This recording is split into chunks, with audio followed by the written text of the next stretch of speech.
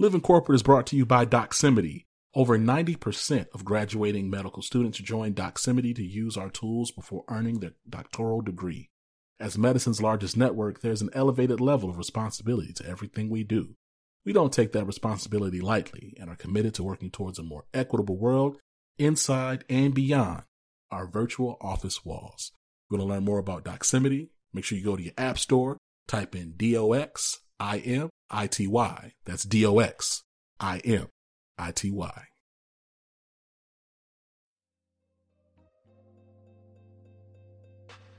Hey, hey, hey. Hello, hello, hello.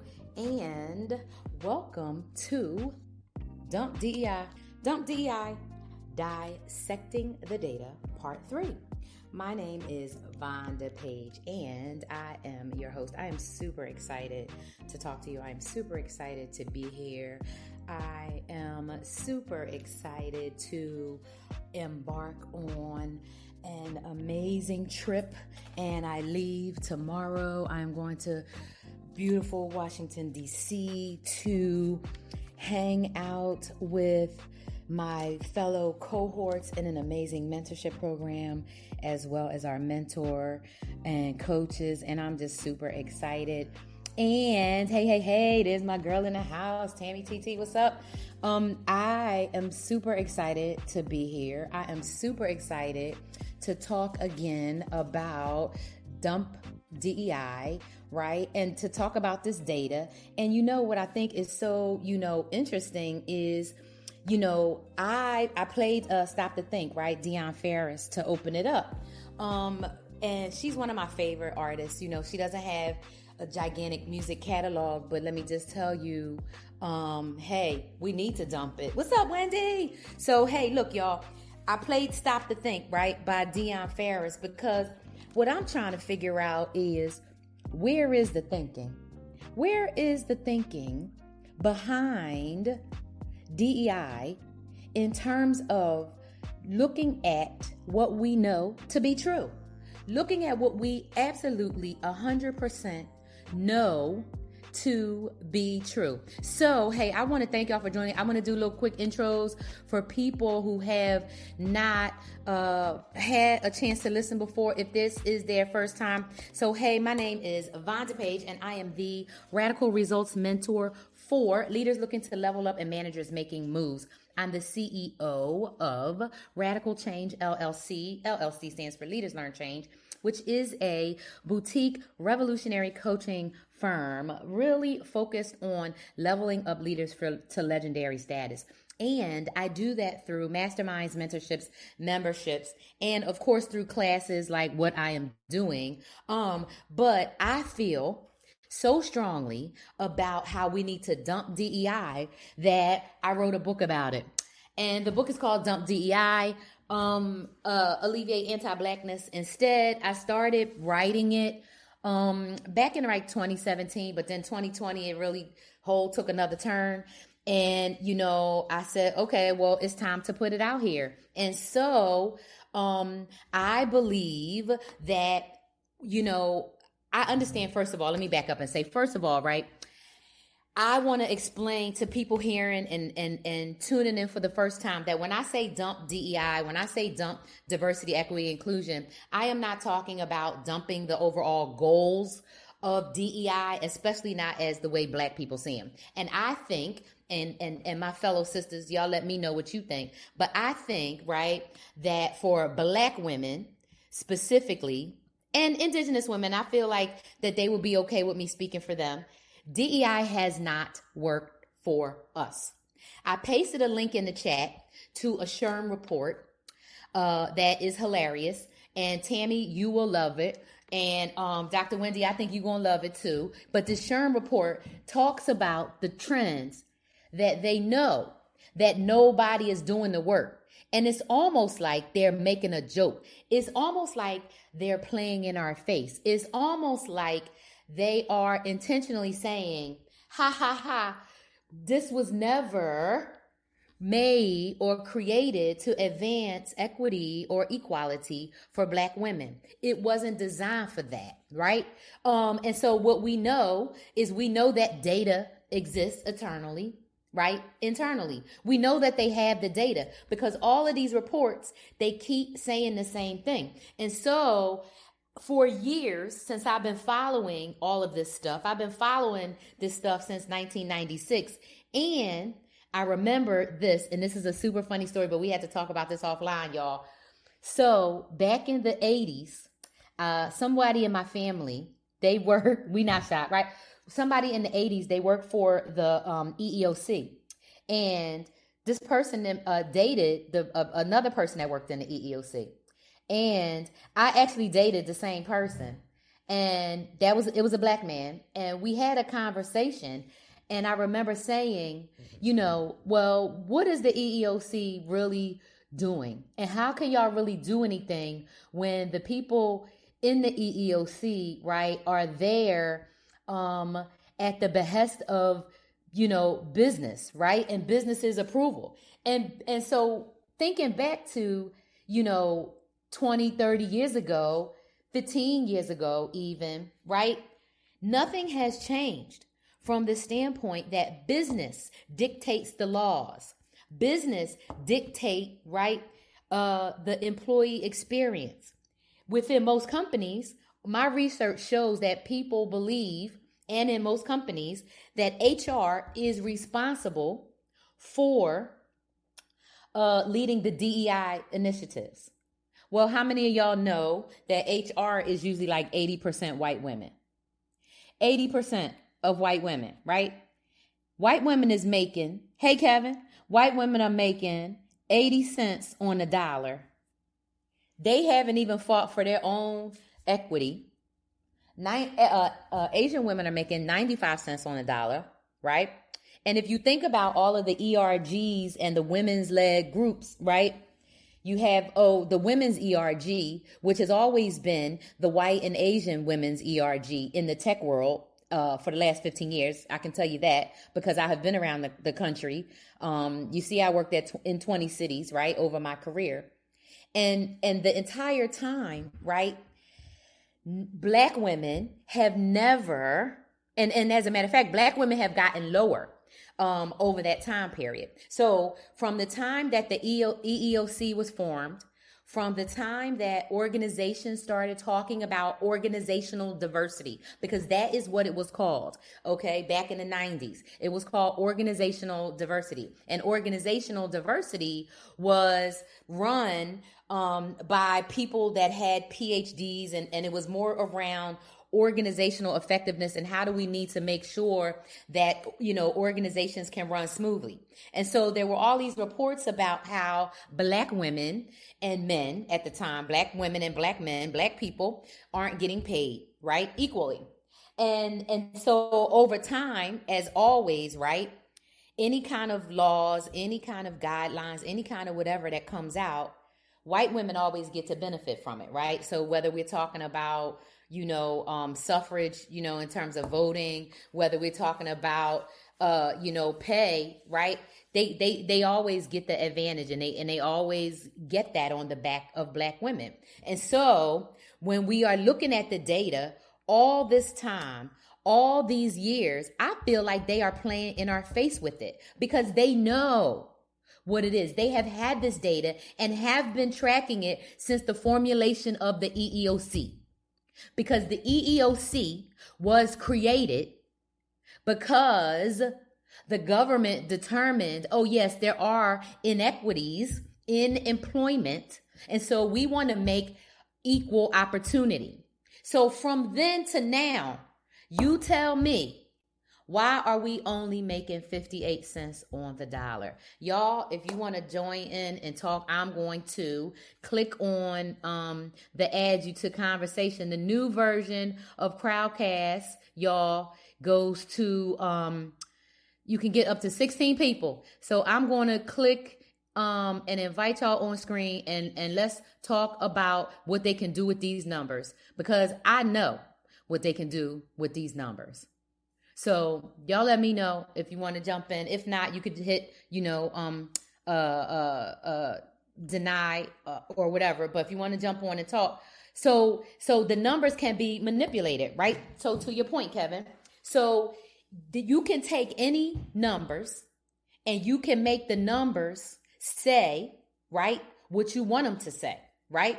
You can make the numbers say what you want at any point, right?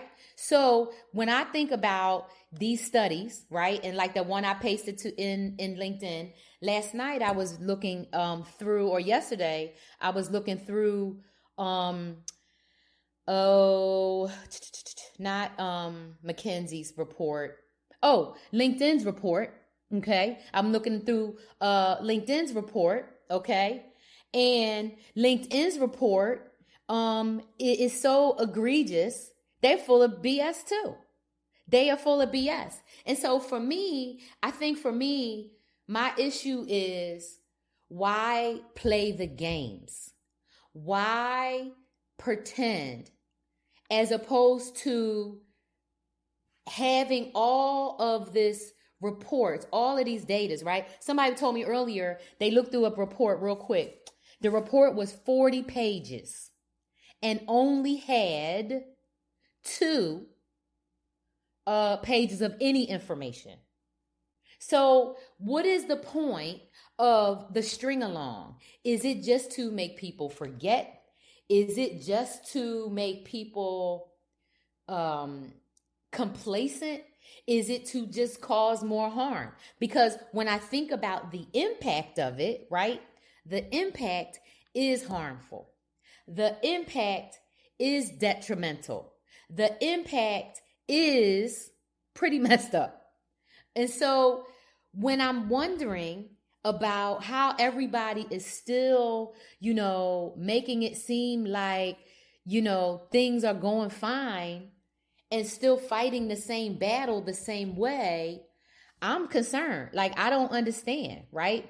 Like I don't understand, why people are still willing to accept the okie doke. Why people are still willing to pretend that this DEI work is working for everybody, when literally it works for Asian people at this point, right? And some women, but it doesn't work for Black women.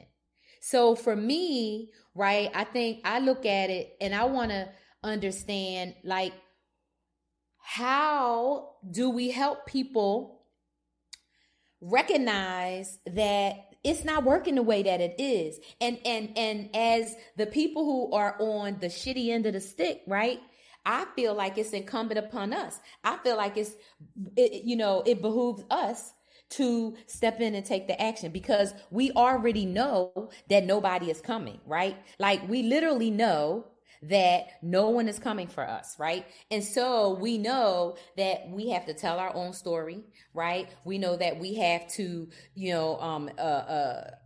build our own solutions, right? And we know that the only way that those things are even going to work with that is that we have to do that in our own way. We got to do that. I always say, like, we have to do that with our swag. And so the thing is, there's so many of us who are intimidated, right, by whatever, social media, by, these jobs that, hold all this power, over many of us. So many people are intimidated about, social media and what people gonna say and this and that. When I was getting blocked and stuff last weekend, I mean, literally, I wasn't worried about it. Except for the fact that I had posted some things that I hadn't saved because I didn't do it in my little system the way I'm supposed to. So I wanted my content back. But in terms of, do I believe that LinkedIn is a place, y'all, that gives a shit about DEI? They don't. Corporate America doesn't care. The government doesn't care. Nobody cares, because we could take it all the way back to 1863, or we could take it back to 1774, 1775, and 1776, or we could take it all the way back to there. For as long past there, for as long as the United States government, right, has been set up, right, since the 1700s, at any point in time, they could have decried and decreed that, black people are equal human beings and that pay has to be transparent, right? Off the boat, okay? They could have decided at any point, right, to make black people equal. And when we went into all these systems, right, the banking systems and all of that, right, at any point they could have made, right, equality. But what did they do instead? They gave everybody social security numbers and birth certificates, right? That's so that we never really have any freedom, right? That's so that we always know that we are property of the United States government, right? We always have to pay taxes, right? So all of the systems, right, from 1619 to now that they have set up, they could have said, okay, well, these are the systems that we're going to set up. But they did not set those systems up. And then every time over history, there's been people fighting, people standing up, people doing stuff, people gearing up and getting into action, right? What happens? They get killed, right? So you think about, and I've been thinking so much about, I've been really looking for white abolitionists. I'm looking for them. I'm looking for them under trees and rocks. I'm looking for the real non-black people who are real hardcore black abolitionists. And guess what? I can't find any. Besides Jane Elliott, and besides Tim Wise, and besides the Jolly Good Ginger, Russell Stewart or Russell, whatever his name is, last name, I don't know any. And so I say that to say that for everybody who's been out here for the last 15 years, 20 years, talking about DEI this and DEI that, they're only talking because we have the data. So we can look into this SHRM report. We can look into the other LinkedIn report. We can look into Bloomberg. We can look into, all of the damn reports that Sheryl Sandberg's people have done over the last 20 years. And black women's station in 20 years since Ms. Lean In has only gotten worse. So you would have to help me understand, right, how DEI has worked from the door, from the beginning. Because the way I see it, it has not. And so I wrote a whole ass book about it. And I'm this weekend when I go to my whole retreat and everything, and I have my session and all my whatever, I'm going to come back with my rollout plan and all that. But literally, there's so many reasons that we need to dump DEI, but just looking at the data and the denial of the data and the fact that, getting drunk on data, right, is part of one of the reasons that people aren't taking action. But the main piece, which we all know, it boils down to anti-blackness, period. Because you will have to help me understand, y'all, how did every demographic get above black people when black people have been in this country just as long as the damn Europeans? So how is it that Asian women, white women, Filipino, Pacific Islander women, and Latina women are all on our backs, making at least 23 cents more an hour? I cannot accept it. I cannot not talk about it. I cannot not criticize it, because if you look at the data, it's been telling us the same thing for decades. Decades. We've had data for decades. And nobody has done jack about it, because the bottom line is they don't want to do anything. But what did they do? They told all the other groups, right? All the other groups that if they wanted to get more pay, they want these promotions, they want more equity, they want to be included, then they need to exclude black people. They need to fight for their individual struggles and what they think separates them from black people. And that's what they should focus on. So back to the EEOC when there were not, before the tech boom happened, before HB1 visas, before all of that, Black people and Black women, right, out here in the streets fighting, trying to get equity, trying to get equality, trying to get parity, trying to get inclusion. I mean, and all this time they have been playing in our faces. So this is how I'm going to approach it, and this is my thought, and I want to know what y'all think. Pop it up in the chat. But first and foremost, it's no point in talking about this data any further. It's no point in talking about the data, because at the end of the day, and every time I say at the end of the day, I always feel Kanye-ish, because he says, at the end of the day, I'm feeling it. But at the end of the day, the data is not the problem. At the end of the day, the problem is around the entire structure of work, the entire structure of wealth, the entire structure that we have in this country, right? Which is, an oligarchy, right? It's not a democracy. They pretended to be a democracy so that they could hold on to power.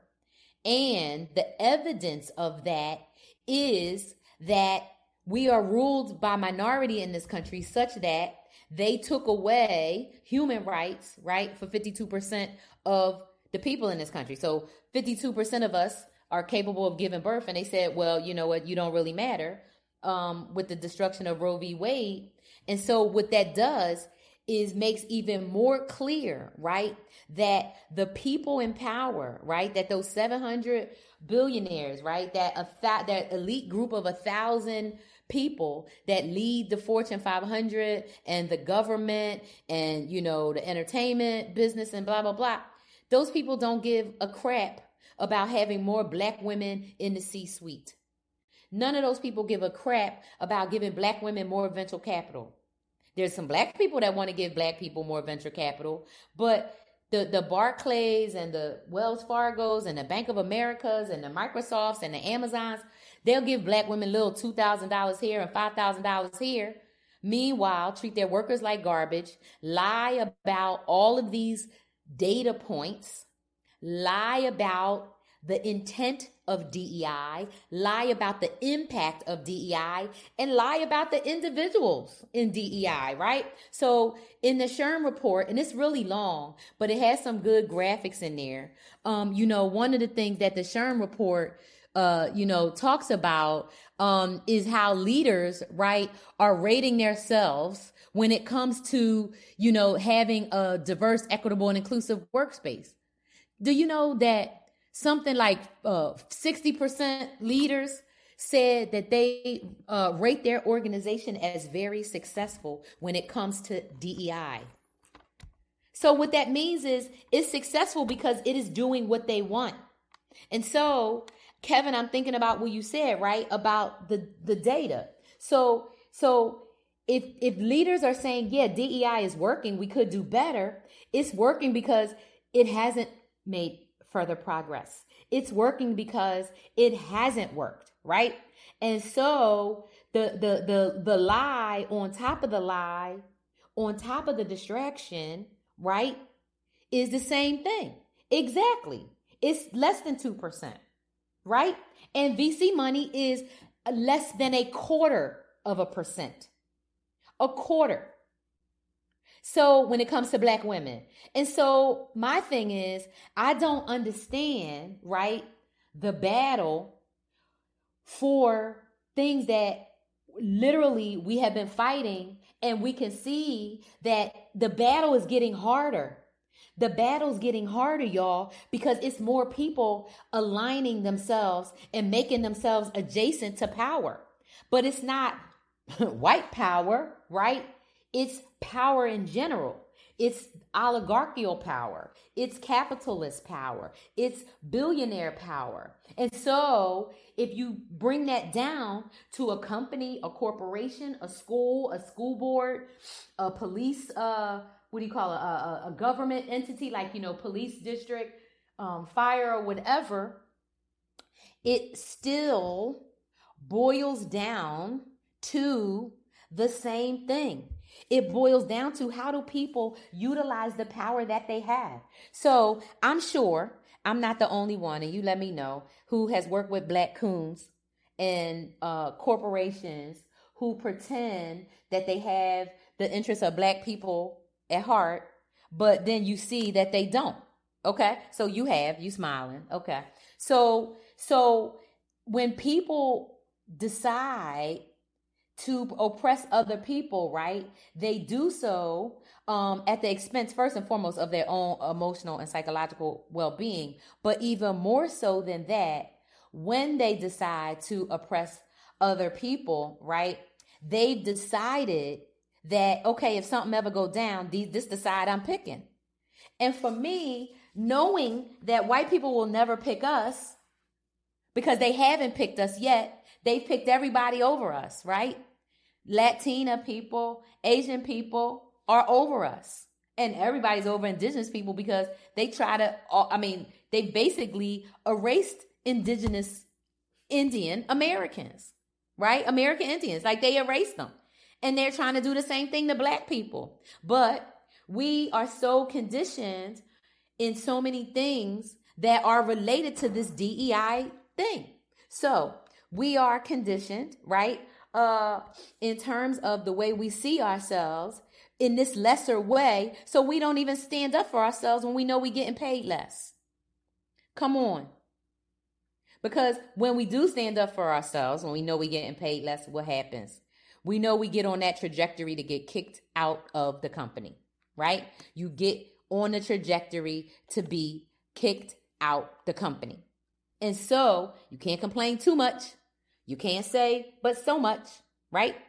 And so if we don't talk about it, if we never say it, see, it happened to you, because it happens to everybody everywhere. It doesn't matter where you go, because HR, and I know Tammy will tell you this, HR is in position as risk management, right? It happens to everybody everywhere. It happens to all of us everywhere. It happens, right?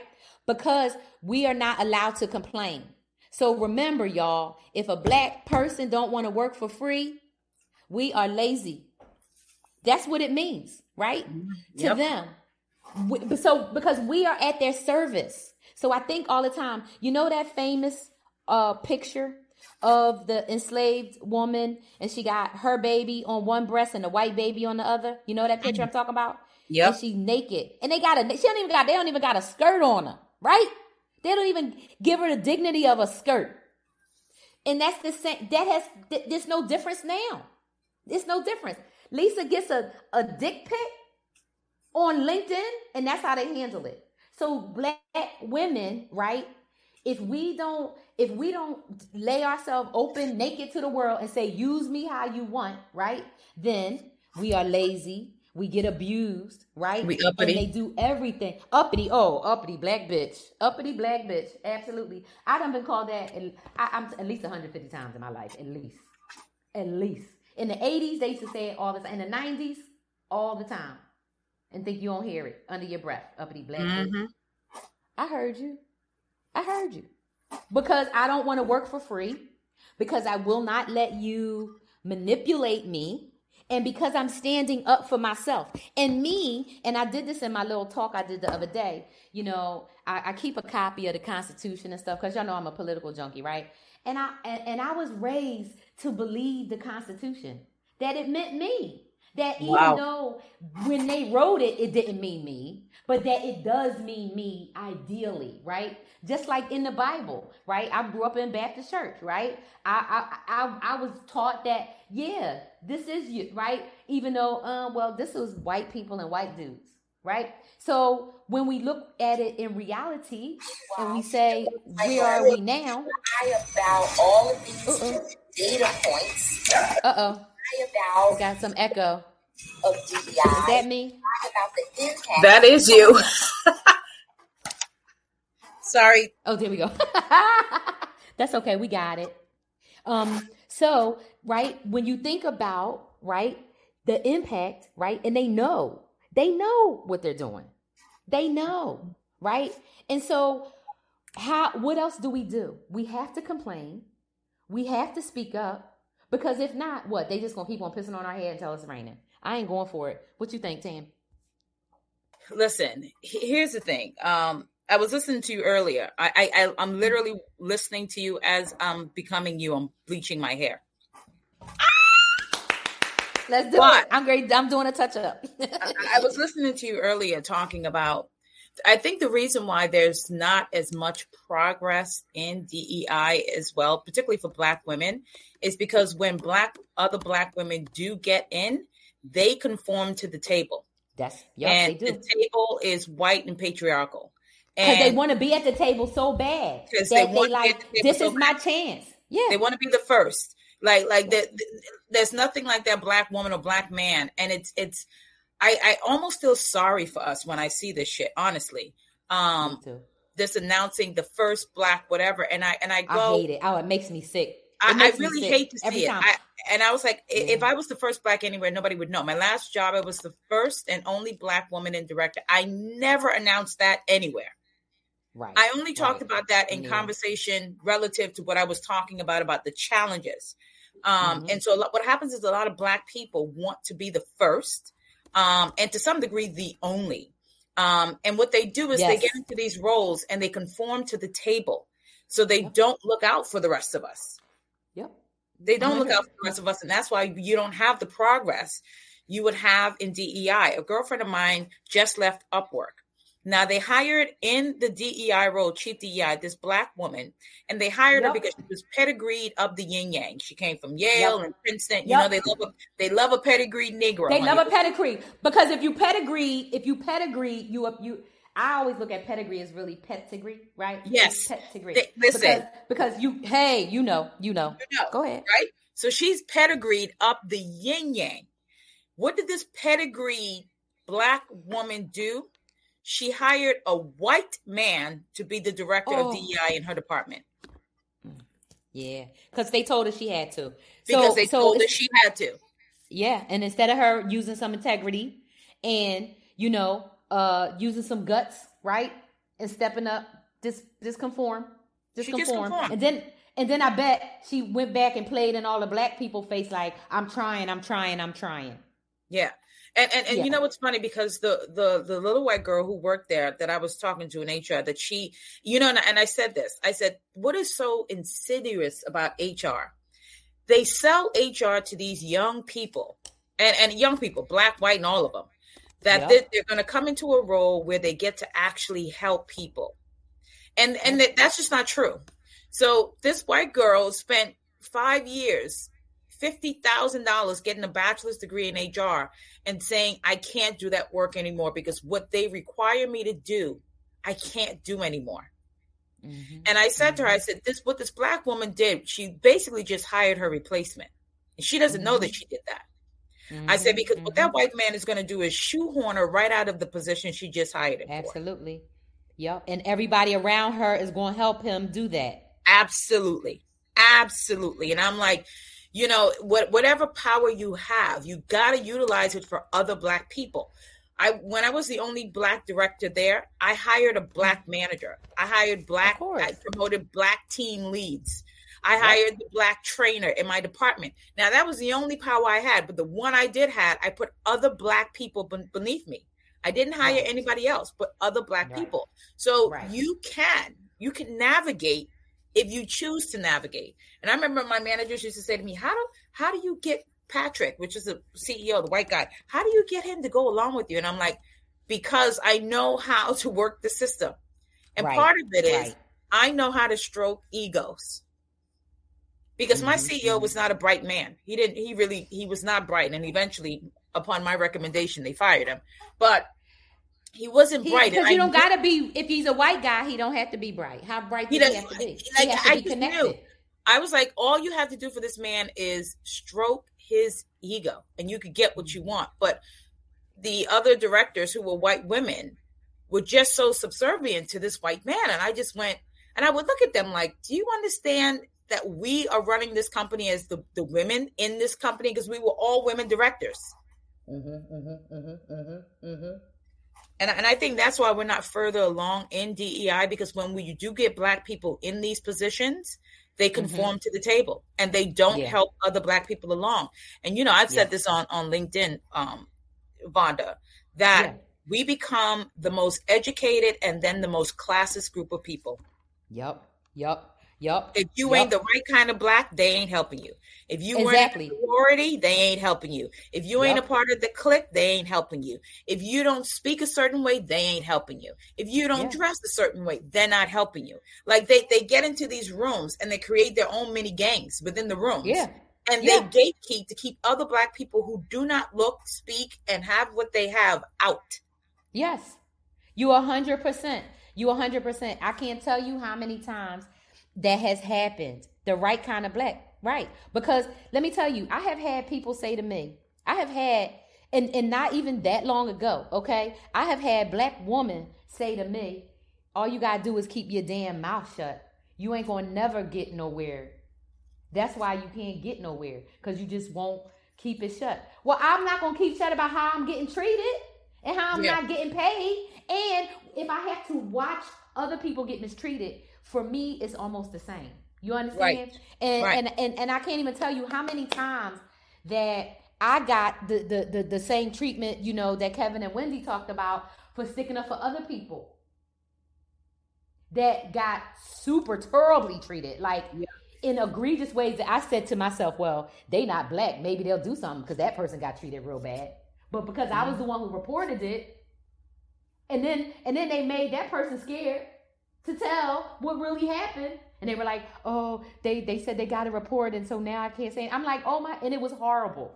So when I tell y'all, right, we've seen it, we know, right, we've experienced it. It's so many pieces to it. And so I have had this story. I might have told you this when I was, this is how I know Joe Biden, because I used to take the train from Wilmington to Washington. When my daughter was still a baby, I was still pumping my breast milk. And so this was in 2002, okay? So you know how big the portable breast pumps was?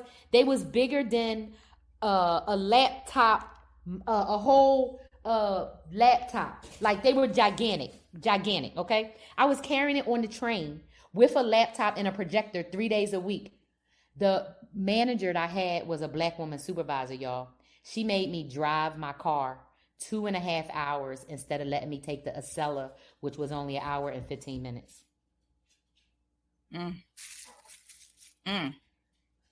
I had to pump breast milk on 95 so many times on the highway while driving my car. Wow. Right. So Black woman. And she had kids. Well, they'd be the worst. She had a son. And that I remember thinking, oh, like Jesus. And I left that job so fast, that position so fast. I took a job in New Jersey when I lived in Delaware that was an 1.5-hour drive just to get away from her. Because I was like, I'm going to die out here on this highway or something. You know what I mean? Like, and nobody cared and nobody would do anything. Because in corporate, and tell me if you've seen this, corporate will allow a Black woman to abuse another Black woman. They love it. Yeah, and then they do. They get another white woman, right, to help. And then it's like, you the dummy.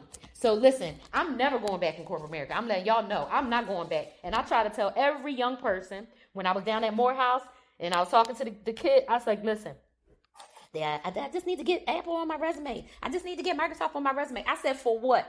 To prove that you know how to take abuse, to prove you know how to take a beating, to prove you know how to, get abused. I said, because the bottom line is you getting abused there, period. Now, I'm not saying it's going to be so bad that you're going to, have serious problems, but why are you setting yourself up for it when you don't need to? It's not about a name, and they don't want us there. And so that's my other part. So when y'all look at the data over and over, right? And I'm going to ping some other links in later. I'm on my laptop and not my iMac where I had these other ones. But you got to look at some of this data and how long they have had it, okay? And how they keep on saying the same thing. So what I'm proposing is that we think about not only, right, how, yeah, the couple of black people that get out up there, they do gatekeep, but it's still so few. How did Asian women get to 95 cents on a dollar? I need y'all to help me with that. And I need y'all to help me with why the hell. I know part of it, but I need to understand then why are we as DEI folk out here in the world generally, I'm just saying, speaking in generalizations, why are we out here focusing on, queer and disabled and Asian hate and all of this when black women is getting 58 damn cents? Yeah. Listen, white women is making 95 cents. They is almost equal to white men. Listen. So what? What they ain't fighting for us? No, well, they're not. And here's the thing. I've said this, but here's the thing, Vonda. I have said this on LinkedIn. I've said this to quite a few black people that I actually trust enough to say this to. I'm like, if black people don't create their own underground railroad within corporate, we will forever be screwed. And the thing is, that's why I left, because people wasn't down to do it. Because people weren't down to do it. They not down to do it. They weak in the knees. They're not down to do it. And the weird thing is, there's some white people in corporate America who participate. Got way more balls. Needed white people, right? Like she needed white people for that Underground Railroad to work as much as she her own determination, right? So and there are white men, there are white women in corporate spaces that will help us. The problem is some of the black people that get into these spaces gatekeep it, Wanda. Yes, they do. You know what I mean? Yes, like they do. You already have white people that's going to do it. White people are going to white people at the end of the day. Right? At the end of the day, they can't help. They can't, and they cannot help it because they have not been. But you do have some white people. Listen, I have this white lady that goes in every time she meets with a client. I promise you, she's not on. You've never seen a comment on my LinkedIn post. You've never seen her like my LinkedIn post. Every time she meets with a client, when she closes her deal, she turns and she starts talking about what's going on with your culture. What's going on with your DEI? Yeah, I got the right person for you. That white woman walks into every meeting and she leaves my name, my information. I've had business come from that white woman. She's not on LinkedIn. She ain't commenting. She ain't liking. She ain't sharing. Right. When she gets in rooms and she's closing her deal because she's there for there, she never leaves the room without saying, "You need to hire Tammy." There you go. She never leaves the room. So I know these white people exist. The problem is finding the right black people in these spaces to behave like the white woman that's behaving that way. Right. Okay, so then the other piece goes back to the pie mentality, where people think that life is a damn pie and work is a pie, and so it's only 8 pieces, and so I can't let nobody in. And so are we still living under that? Because I think it's deeper than that. And so we still living under that. And go ahead. But I think it's worse for black people, right? Because black people have some, not all, but some black people, when they get these opportunities, they have such a poverty mindset that they think that that's the best they can have, the best they will ever do. And they're not going to let anybody, including, and that's when we become not the right kind of black, right? That's when black people call us the N-words. I ain't letting no N, we become N-words to them because they think this is the best they can have, the best they will ever do. That they're so happy to be invited into the room that they don't think that I can make space for Vonda. I can make space for Tammy. I can make space for Kevin. I can make space. Right. But they don't think that they can make space. So when you have black people go into these roles, like you said, you got your pedigree blacks, and white America loves the pedigree black. And you know what's so funny? Let me tell you something. I find it hilarious personally.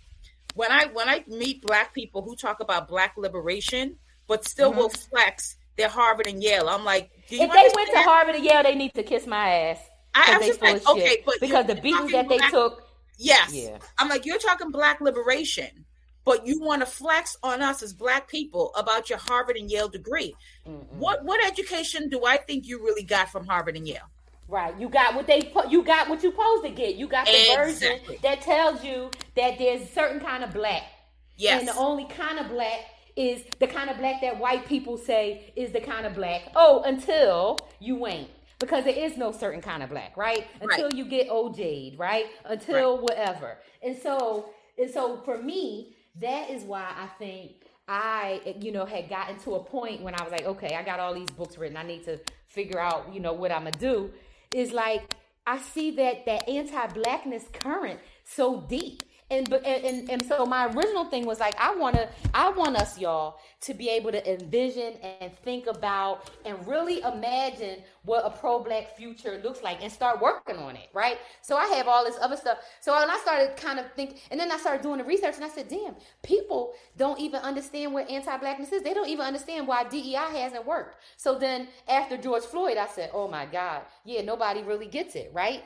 And so, thanks, Chris. I'm glad you're enjoying it. So when I think right now, it's like, okay, where are we? And what do we need to do? We have got to unpack this anti-blackness. Because my thing is, Asian people, Middle Eastern people, other people who are not of European descent, they get to say, I'm not racist, I'm Asian. And it's like, no, you're not racist, you're just anti-black. But our society, our structures, our systems, our organizations, our schools, the education, everything is anti-black. So if the only education you got was what they gave you in public school, right? And if you had a parent that was working a full-time job, you're lucky if you got public education, right? But if you grew up black, if you got to go to school every day, right? And you had, like I know now, nobody had black teachers hardly in the whole damn America. You got the whitewashed version. And so then if you were never challenged, or if there was never anything that was right in your face that stood up to it, that made you challenge, right, your position, challenge your thoughts, challenge how you are looking at things, then you stay stuck.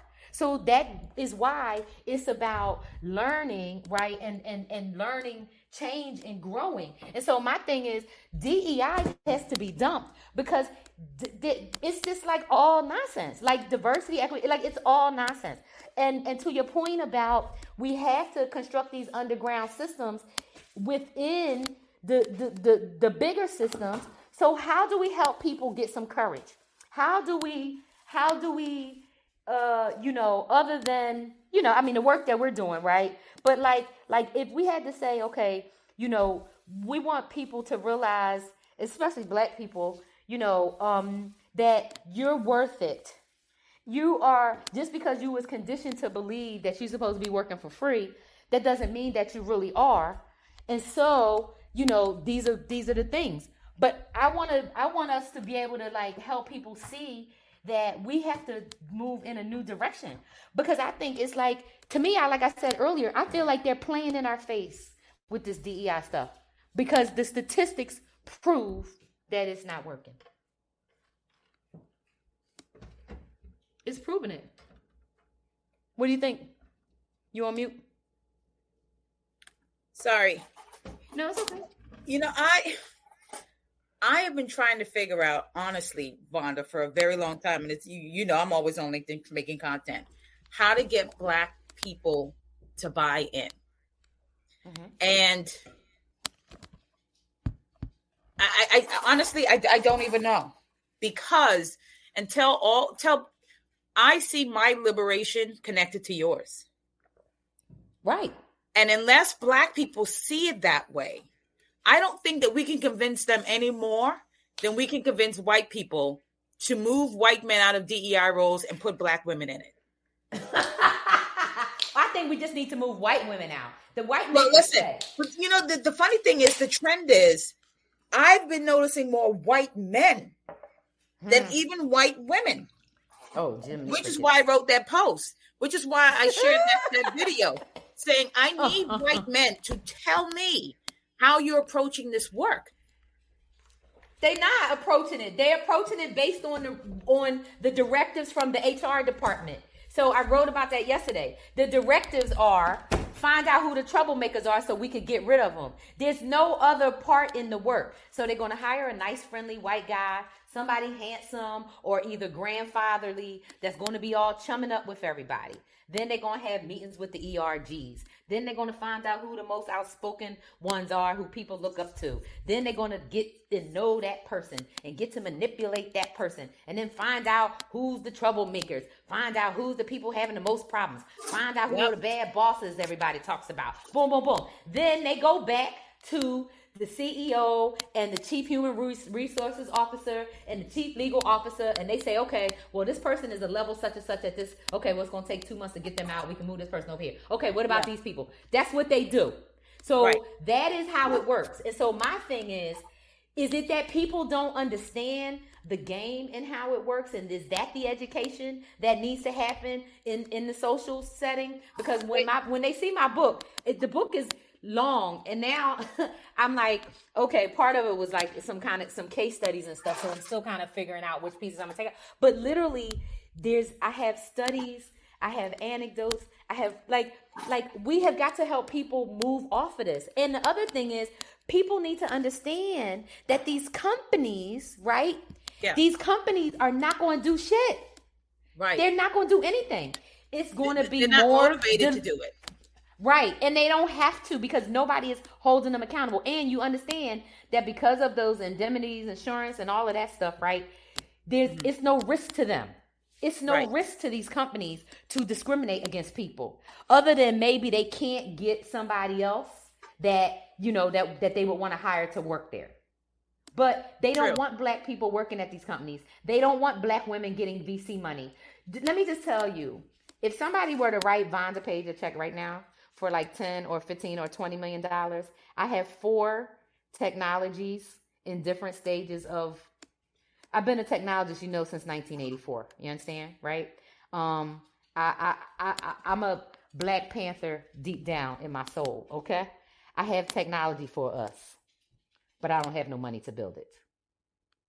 So don't you think it's black women, black men, other people, right?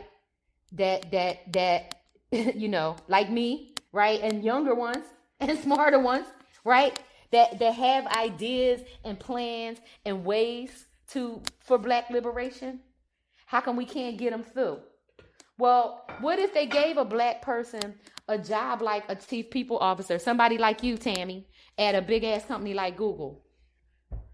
They would never give you a job like that. Because, right, if you actually had the power, right, because if you actually had the authority to make the change, you would. Yeah. So that's why they're not going to ever give you that job. That's why black women is never going to get 16% of the VC money. Now, we might get 100% of Serena's VC money, because she going to give her money to black women. I know she is. She giving all her money to black women. You understand? Right? But she the only one in Arlen. They the only ones I know giving their money to black women. Arlen gives her money to other people too. Okay? So my point is, they know. Every time black people have built something in this country, what has happened? What did white people do? Steal it or burn it down, right? Or make it illegal, right? So my point is, the systems aren't going to work. But I think I like the idea, and you know, I like the idea of training up, you know, white friendly guys in HR and giving them the actual tools and skills, right, that they need. Because if they say, okay, I really do want to do something and make this, you know, make equity a thing, right? I do want to, you know, get black women off the 58 cents. Okay, that's super simple. That's like super simple. You make people fill out if they're white, black, male, female, or non-binary, right? So all you got to do is pull out the thing and look at their pay and bump everybody up 42 damn cents. Yep. It's not that freaking hard. That could be done with 2 clicks of a mouse. Yep. If they wanted to do it. But nobody wants to do it. And that's what I want to talk about. And I want to talk about how the queer community and the disabled community always want to come for black women on some bullshit, but black people come in queer bodies and disabled bodies. I think they forget that. Listen, I think it's bullshit. that Black people are like when you think about DEI, which is why I wrote that post about, please let's get to the foundation, which means everything else is built on, but the foundation of DEI is race. Right. It's why DEI exists. It didn't exist for disabled people. It didn't exist because of people. It did not. It existed because Black people wasn't getting paid the same. That's why they created it. Exactly. I'm like, the foundation. Everything else is added in. But in those add-ins, we have Black gay people. We have Black disabled people. We have Black, Black people come in every box everything. For DEI. But let's not pretend that DEI did not start from race. And I get so sick of people talking about, well, DEI is more than race. First of all, if race didn't exist, there wouldn't be no DEI. Because how about this? You can take it back further. How about if slavery still existed, there wouldn't be no DEI. Exactly. And disabled people would just be left to die, right? And put in institutions like they used to do. And they still are. And they still are. How about it? I'm doing a training next month. And it's a sister. She found me on TikTok and she was like, I've watched all your TikTok videos. I followed you over there on LinkedIn. She goes, I want you to come do some training. She goes, and I want you to do training the way you talk. I'm like, well, I don't know how to do training any other way. So if you hire me, this is the amount you're getting. Like you're not getting. There you go. This professional. This is my professional. Okay, this is my professional. And one of the trainings that you are professional as a person, and so my thing is this, right? So there you go. Yeah, I told her. So the first training is going to be on ableism and how we don't even think about it, consider it. And I'm doing this training with majority Black women and Black men. Yep. Because these aren't even talked about. Like when people and listen, we are all guilty of that, particularly us, even us in DEI. We lead with race a whole lot, and we do, and I have been guilty of it myself. We do neglect the Black disabled body and how they are far less. Like I was talking to a friend, he's Jewish, and he was telling me, we were having this conversation. He was like, well, we've come a long way. Look where we are in terms of gay rights. And I said, do you know why we are as far as we are in gay rights? I said, I want you to go back to the Supreme Court when it came down that gay marriage was legal. Scan the crowd. What do you see in that crowd? White faces. The reason why gay agenda has advanced, it's not because Black faces and brown faces, it's because white men wanted it. Exactly. I said the face of the gay movement has always been gay white men. That's right. That's why it's okay. That's why white men, white trans people are okay. I'm like, if you as long as they're any progress relative to disability, whether it's gay, disabled people, neurodivergent, the faces in front of those movements are always white. And if they're white faces, it is going to bring everybody to heel and act. Okay. I said, so we're not where we are with gay rights because gay people exist. We are where we are with gay rights because white gay people exist. That's it.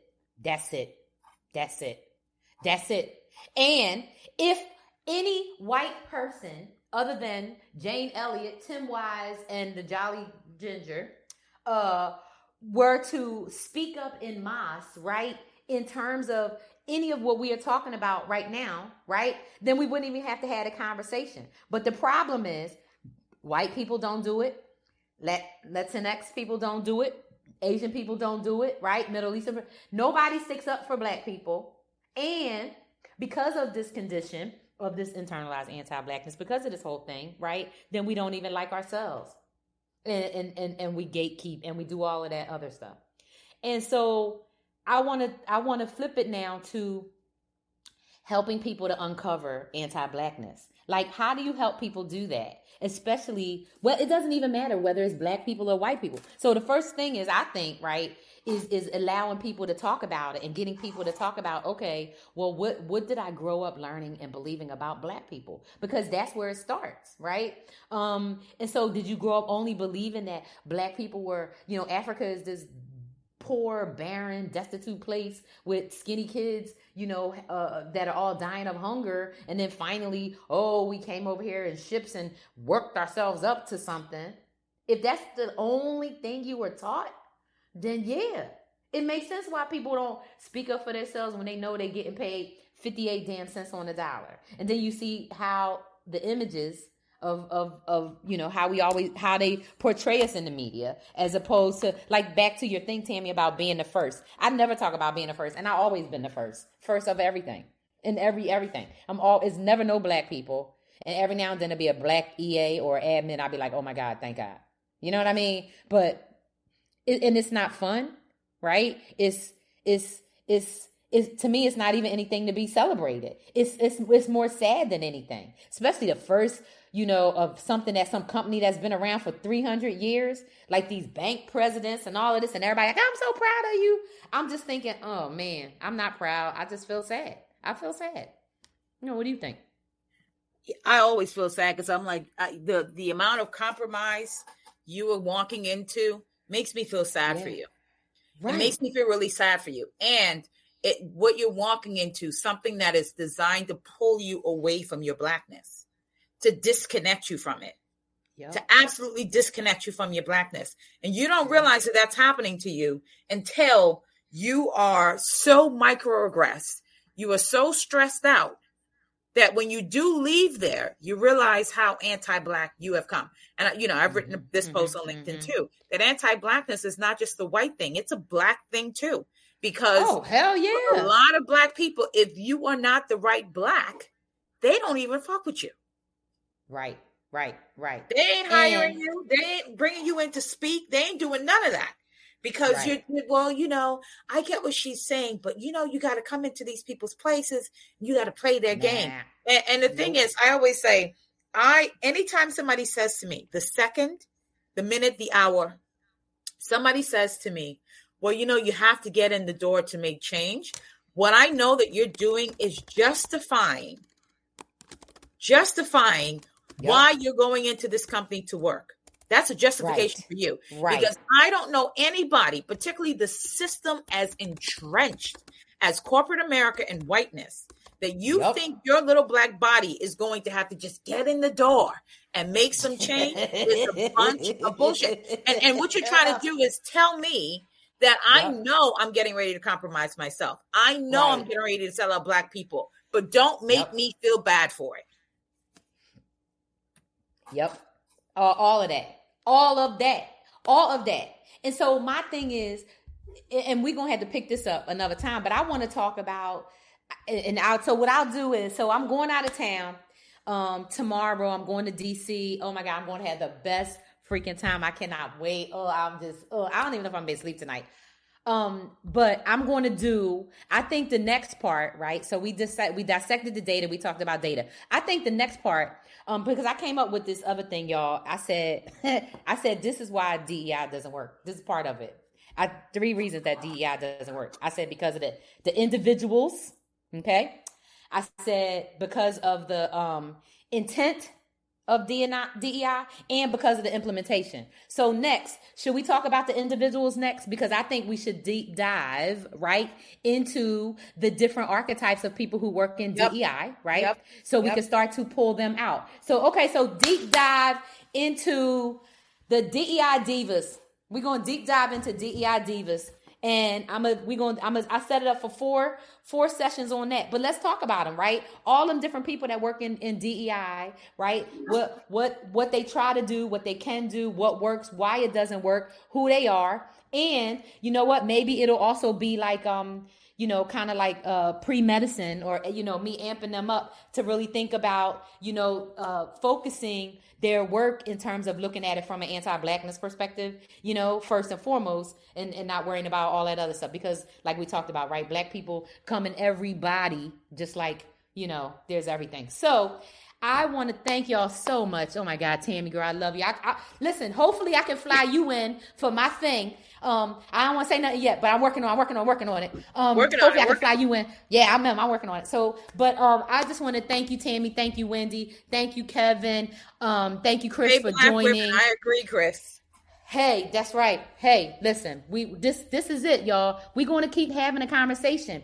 If you are new to Crowdcast and you want to do other stuff, let me tell you, the other thing you could do is you can always go back in. You can comment. You can put links in. You can always share this link. You can go back in and rewatch it. And you can create clips if you download the Crowdcast, the whole streaming thing. And then you can send them out and use them on your social media with your own comments that you made, because this is that kind of a platform. It's really nice. So I want to say thank y'all so much. And we are going to keep on talking about how to dump DEI. I love dissecting the data. I'm going to also make sure y'all have these other links, because you got to see these reports, girl. I already downloaded the links as you were doing it. While you got these reports. These reports I'm a ridiculous. report junkie the same way, and right. I love analyzing data, and I love that you're going to do the different architect of the DEI person, because based on what I do, I am constantly aware of the people stuff and how people move and how they move. That's why I say when everybody says to me, "Oh, I just need to get in the door," I know what you're saying to me, even if you won't tell me what you're saying to me, and that's don't make me feel bad for what I'm about to do. Because the system is too entrenched and I don't got the guts. Right. And that's why I said, this is why I was saying that underground railroad of Black people, like wherever you are, whatever corporation you are in, you need to be bringing other Black people who think like you, believe like you, and who's going to have your back. I have walked out of jobs with other Black people. I have quit jobs with other Black people.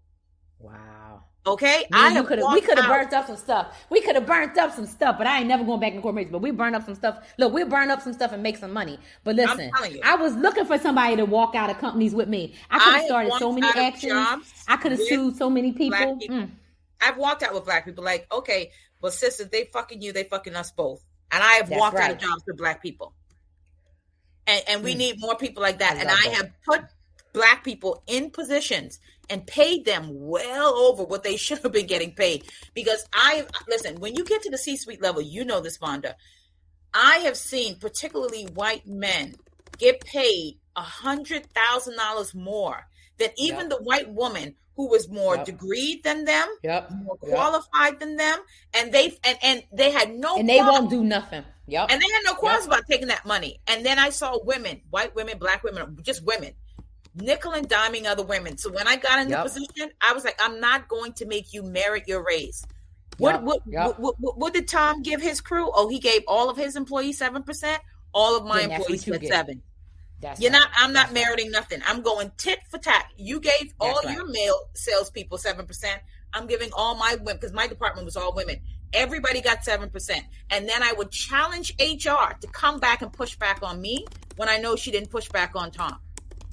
But you got to have people in corporate spaces doing that kind of stuff. And a lot of people won't do it. See, I'm never afraid about losing a job, because a broad like me can always get a job. Hello. Look, hello. I never worried about it. Never. I am so connected. And when you connected and when you've done right by people, I have people that call me like, listen, I'm done with this stuff. I need work. All right. Well, send me your resume. I got you. Like that's how I live my life. But that's because I've been good to people along the way. And when you're good to people along the way, they remember you. Yep. So I love this. So, hey, listen, this is great. It seemed like this time kind of worked out, huh? 3 p.m. kind of worked. So, I'm trying to figure out if I can get a time that works for a couple people live. Y'all can always listen to it, and I'm not going anywhere. And oh, by the way, if I do get kicked off LinkedIn, right? You can go to Vonda page or, get on Crowdcast. I'm around if I do get kicked off, even though I'm surprised they haven't kicked me off yet, Vonda. I'm not even lying. Your term is coming. You know you coming. You know your time is coming. I am so shocked that they gonna get you in a minute. But they do make my profile blink. Like my profile will just be missing for like a good 5-10 minutes and it'll come back. That's the same thing. But yeah, that's the same thing. If I they gonna get you. Yeah. But I'm just saying I'm gonna be around. And so what I'm doing is I have so in Crowdcast, especially for people the first time you listen, if you go to the Living Corporate page, you can see all of my events are in here because I'm scheduling my stuff like months in advance. So that way, if I get kicked off of any social media, you can still connect with me on the event because nobody can kick me off of Crowdcast. They can't kick me off of that. They can't kick me off of that, y'all. So I ain't letting them kick me off. So this was amazing. We are going to keep on talking about why we need to dump DEI. Next time, we are going to get into DEI divas. And we're going to dive into the archetypes of, I like to say, the DEI decision makers, practitioners, and professionals, right? Because I look at it as it's kind of like three layers of it. And we're going to just keep on bumping. I appreciate y'all so much. And this is how, how we do what we do, right? This is how we going to change things. This is how, whether it happens tomorrow, next week, next year or 5 years from now, this conversation and many more are going to make a difference. So I just want to say thank y'all. Appreciate it. And I'll catch you next time. This is a good time. I like this time. All right. Bye. All right. Well, let's try it. I see y'all then. Bye. Bye. When you're building a culture of belonging, every word counts. That's why Textio brings the world's most advanced language insights into your hiring and employer brand content. Our industry-leading approach to artificial intelligence and machine learning provides the tools needed to find more diverse candidates. In short, Textio builds more equitable workspaces, guiding businesses and writing more inclusive job posts. And we're building on that success by bringing even more products to the market for all people who share our belief that language matters. Words have power, and at Textio, we harness that power to increase the access and availability of value-driven work for everyone.